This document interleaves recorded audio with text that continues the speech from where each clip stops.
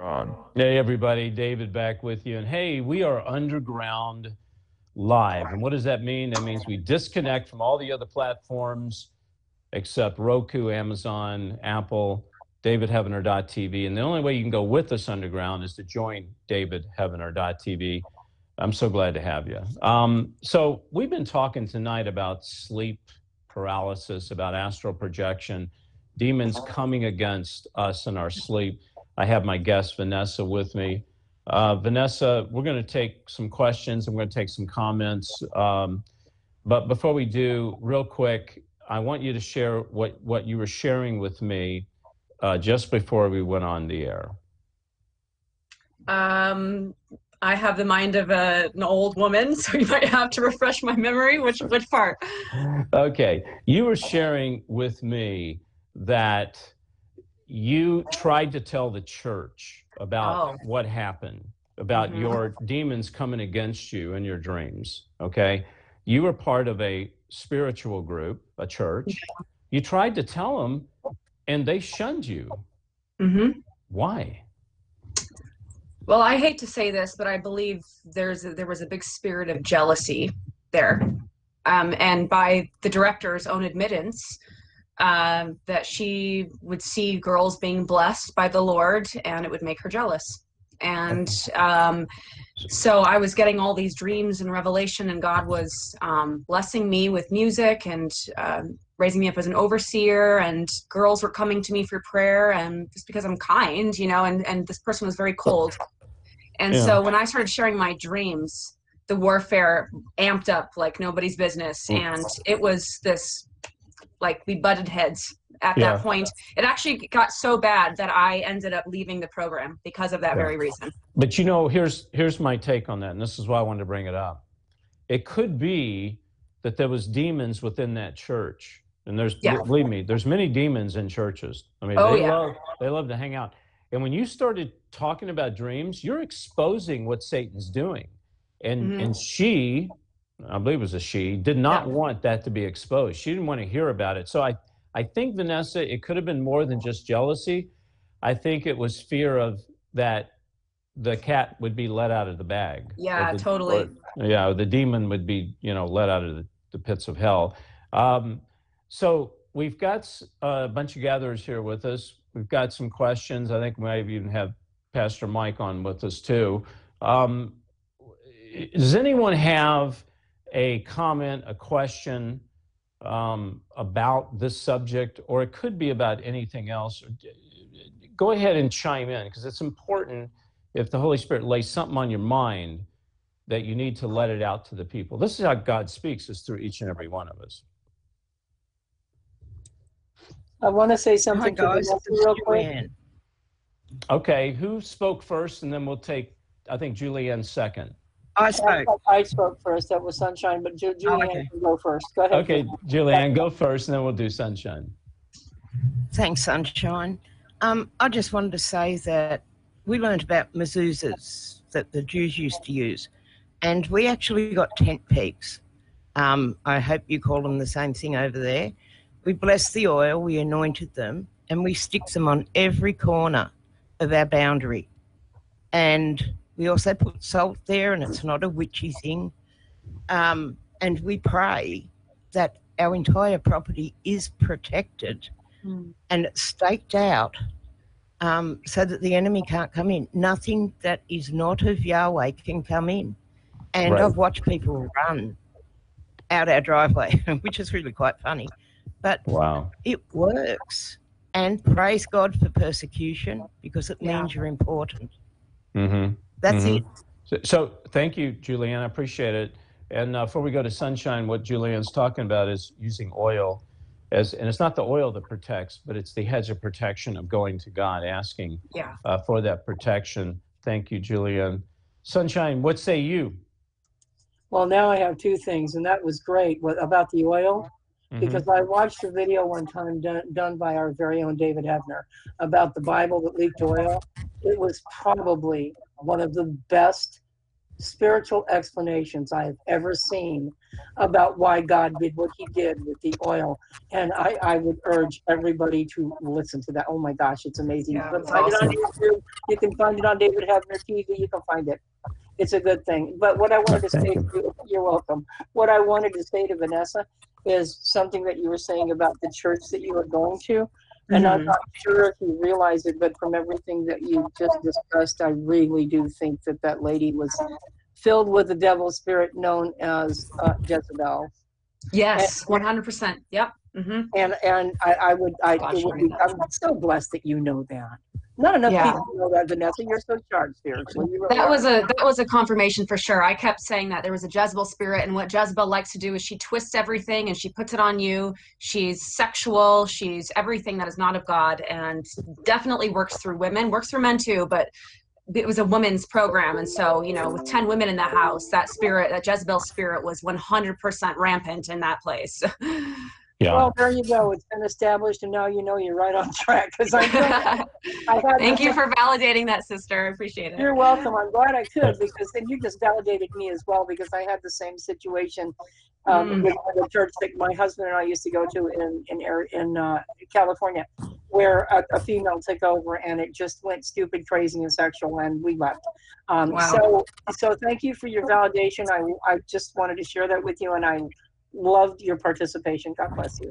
No, God bless you. You're welcome. Thank you. Thank you for the love. You guys are all such a blessing. Thank you, Sunshine. Does anyone else have something they'd like to say? Go ahead and chime in.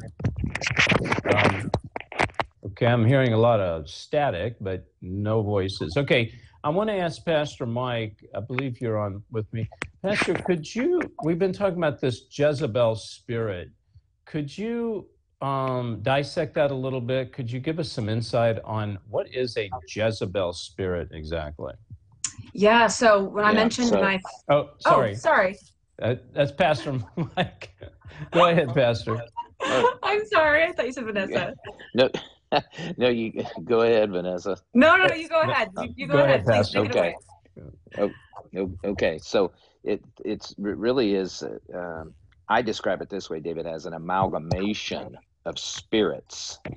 When we say the spirit of Jezebel, there's actually numerous characteristics, and the one that I always identify first is manipulation. It's always sometimes it's obvious, but a lot of times it isn't. It's very, very deceitful, and so manipulation.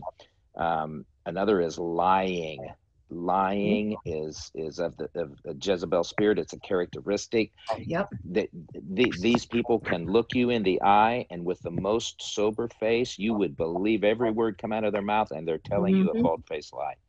So that's another characteristic. And the other one, I call it hypocrisy. You can call it two-faced, but it's going behind your back, cutting your throat, stabbing you, whatever metaphor you want to use. That's part of their arsenal of what they use. Character assassination. So anyway, and there's more, but those are the prominent ones that identify it for me. Yeah. Wow. And then one last thing, we talked about, and I want to touch on this because I know there's one person out there listening that's experienced this before, besides Vanessa, is this sexomnia. Now, I know this is a little bit out there, Pastor, for you, but have you had or experienced in your church women or men that have come to you and they've had sleep problems, and maybe they don't sleep well, they got all kind of issues, and I'm sorry, Jared, I'm hearing some noise out there and some of the, maybe we need to mute everybody, but here's the point I'm trying to make is, I know you've encountered people with sleep problems in your church, I get that, but have you ever had anyone come to you and tell you they've had these fantasies they can't control, they're trying to deal with it, and maybe they're talking to you on a level of pornography, but they don't know that maybe their dreams could be attacked? Have you ever encountered that before? Not specifically in the way that you've described it. Certainly have counseled people and worked with people with pornography addictions, but not related to their sleep. No. Okay, so I brought that up for a reason, okay?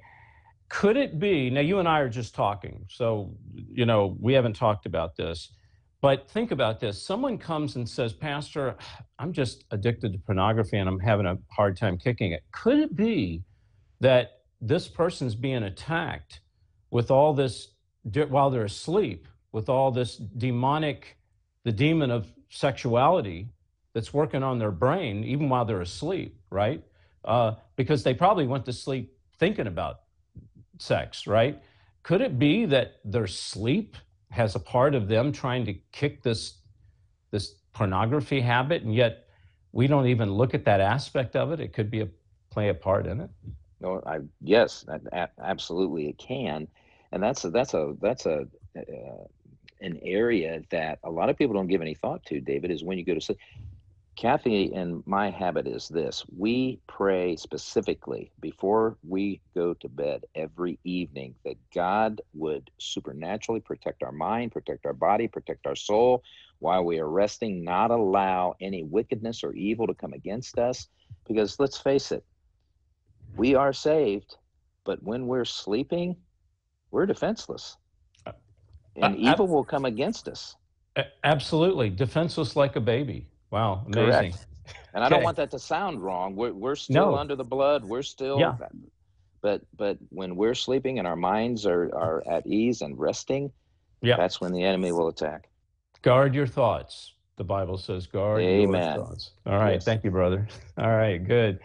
Anybody have anything else they'd like to say? We're down to our last few minutes. Any comments?